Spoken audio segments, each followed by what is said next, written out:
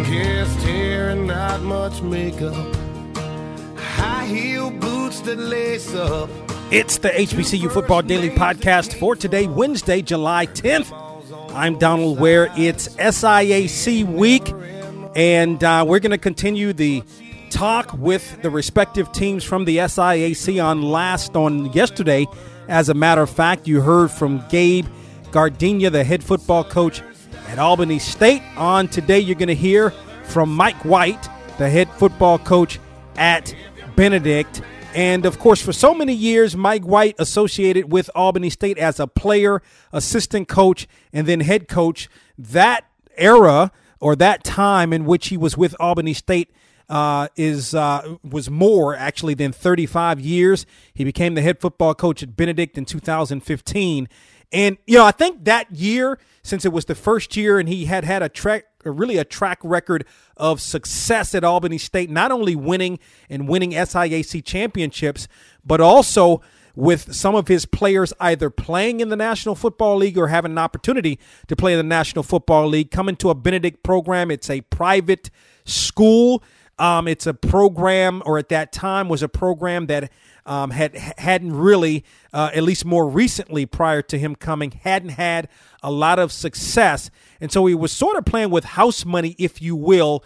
That 2015 season, Benedict in that season went 0-10 in that season, but it's been a meteoric rise ever since then. If my memory serves me correctly, I believe the next year was a 5-5 season, 2016, maybe it was 4-6, something like that. But to the point meaning last season that Benedict was 6-3. A couple of close losses. They had an opportunity to win the Eastern Division. If you remember last year, if you listened to the HBCU Football Daily Podcast, my pick to win the Eastern Division was Benedict. I said it time and time again. It did not come to fruition, but I think Benedict had all of the elements in place, a really strong defense, a solid running game, but it was just some games that they just did not win that they ultimately needed to win. So I think that, but what can you say? Again, in his fifth year or in 4 seasons, being able to take that program to a 6-3 record, I think really speaks volumes. So what we're going to do, we're going to step aside. We're going to take a break. When we come back, the next voice you're going to hear is Mike White, the head football coach at Benedict, as you're listening to the HBCU Football Daily Podcast on the Box to Row Sports Network. It's Donald Ware, hosted from the Press Box to Press Row. The biggest names are guests on Box to Row. That is the voice of Kevin Durant. Oh, yeah, well, I'm just, trying to get better every single day.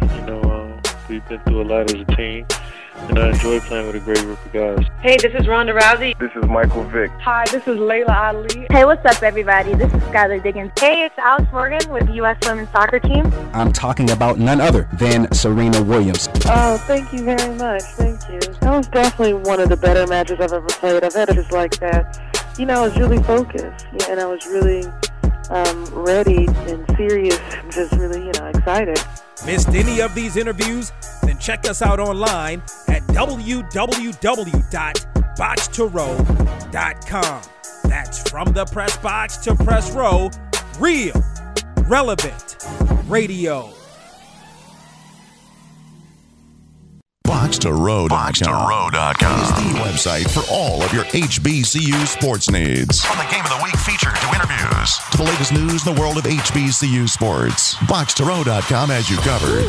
Missed a week of From the Press Box to Press Row? BoxToRow.com has all the archive shows. Don't forget to check out the All-American teams and weekly media coaches polls. From the Press Box to Press Row and BoxToRow.com, your HBCU sports leader. All right, SIAC Media Day here in Atlanta at the College Football Hall of Fame. In his 5th season as the head football coach at Benedict is Mike White, and it's a pleasure again to see you in person, Coach White. I know we've talked on the phone many a year. Yeah.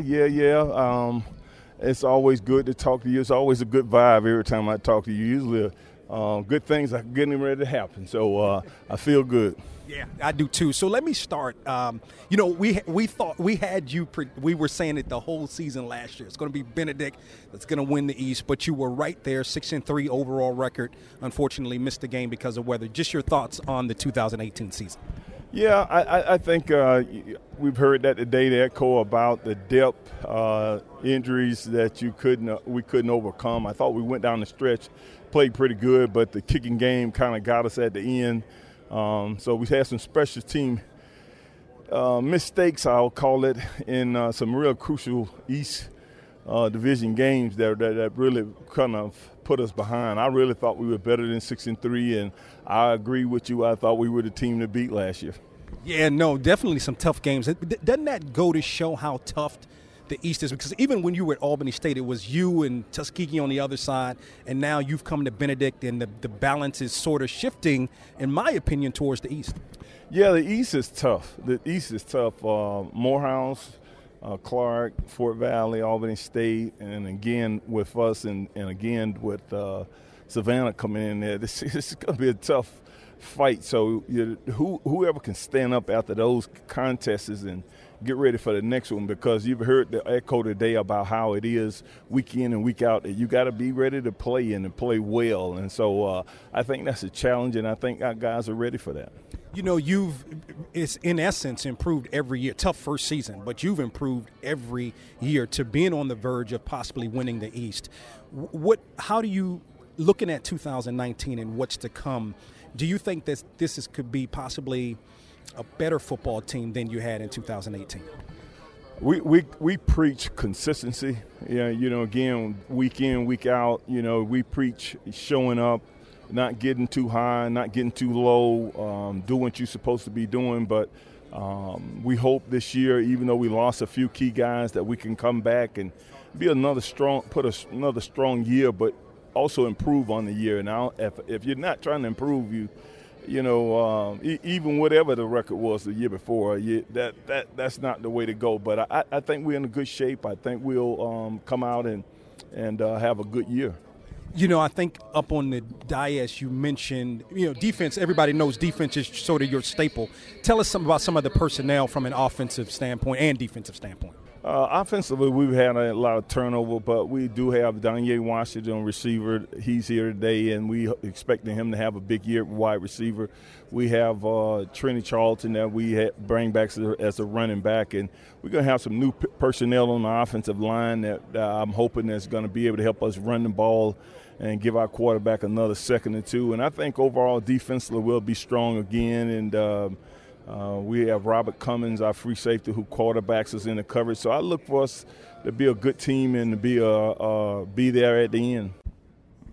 So, no, I think it's a great point. And matter of fact, talking about the CIAA, so I remember the first time you and I met actually was back in 2006 when you were at Albany State. You played Central, who was in there last year of the CIAA. So you got another team on your schedule. So sort of talk about that. And is that something?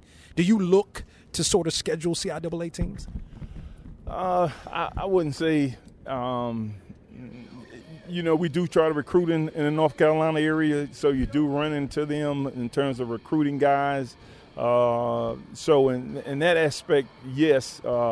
But again, the goal is for us to be a sound team in our conference, and it's always hard to pick or get a good football team, and we know Fayetteville is a solid team, and so you're going to have to be on your A game and be ready. But, I would like a little easier opponent to start off this season.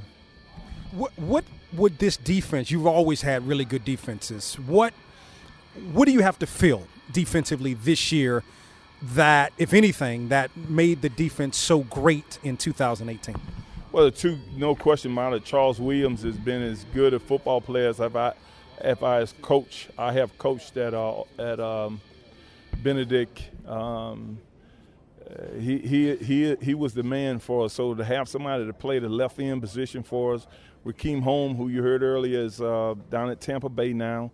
He in camp with the Buccaneers, and to have somebody come in and kind of hold those two positions down, I think we'll be fine, and I think we can be as strong as we were last year. But replacing those two defensive linemen is key.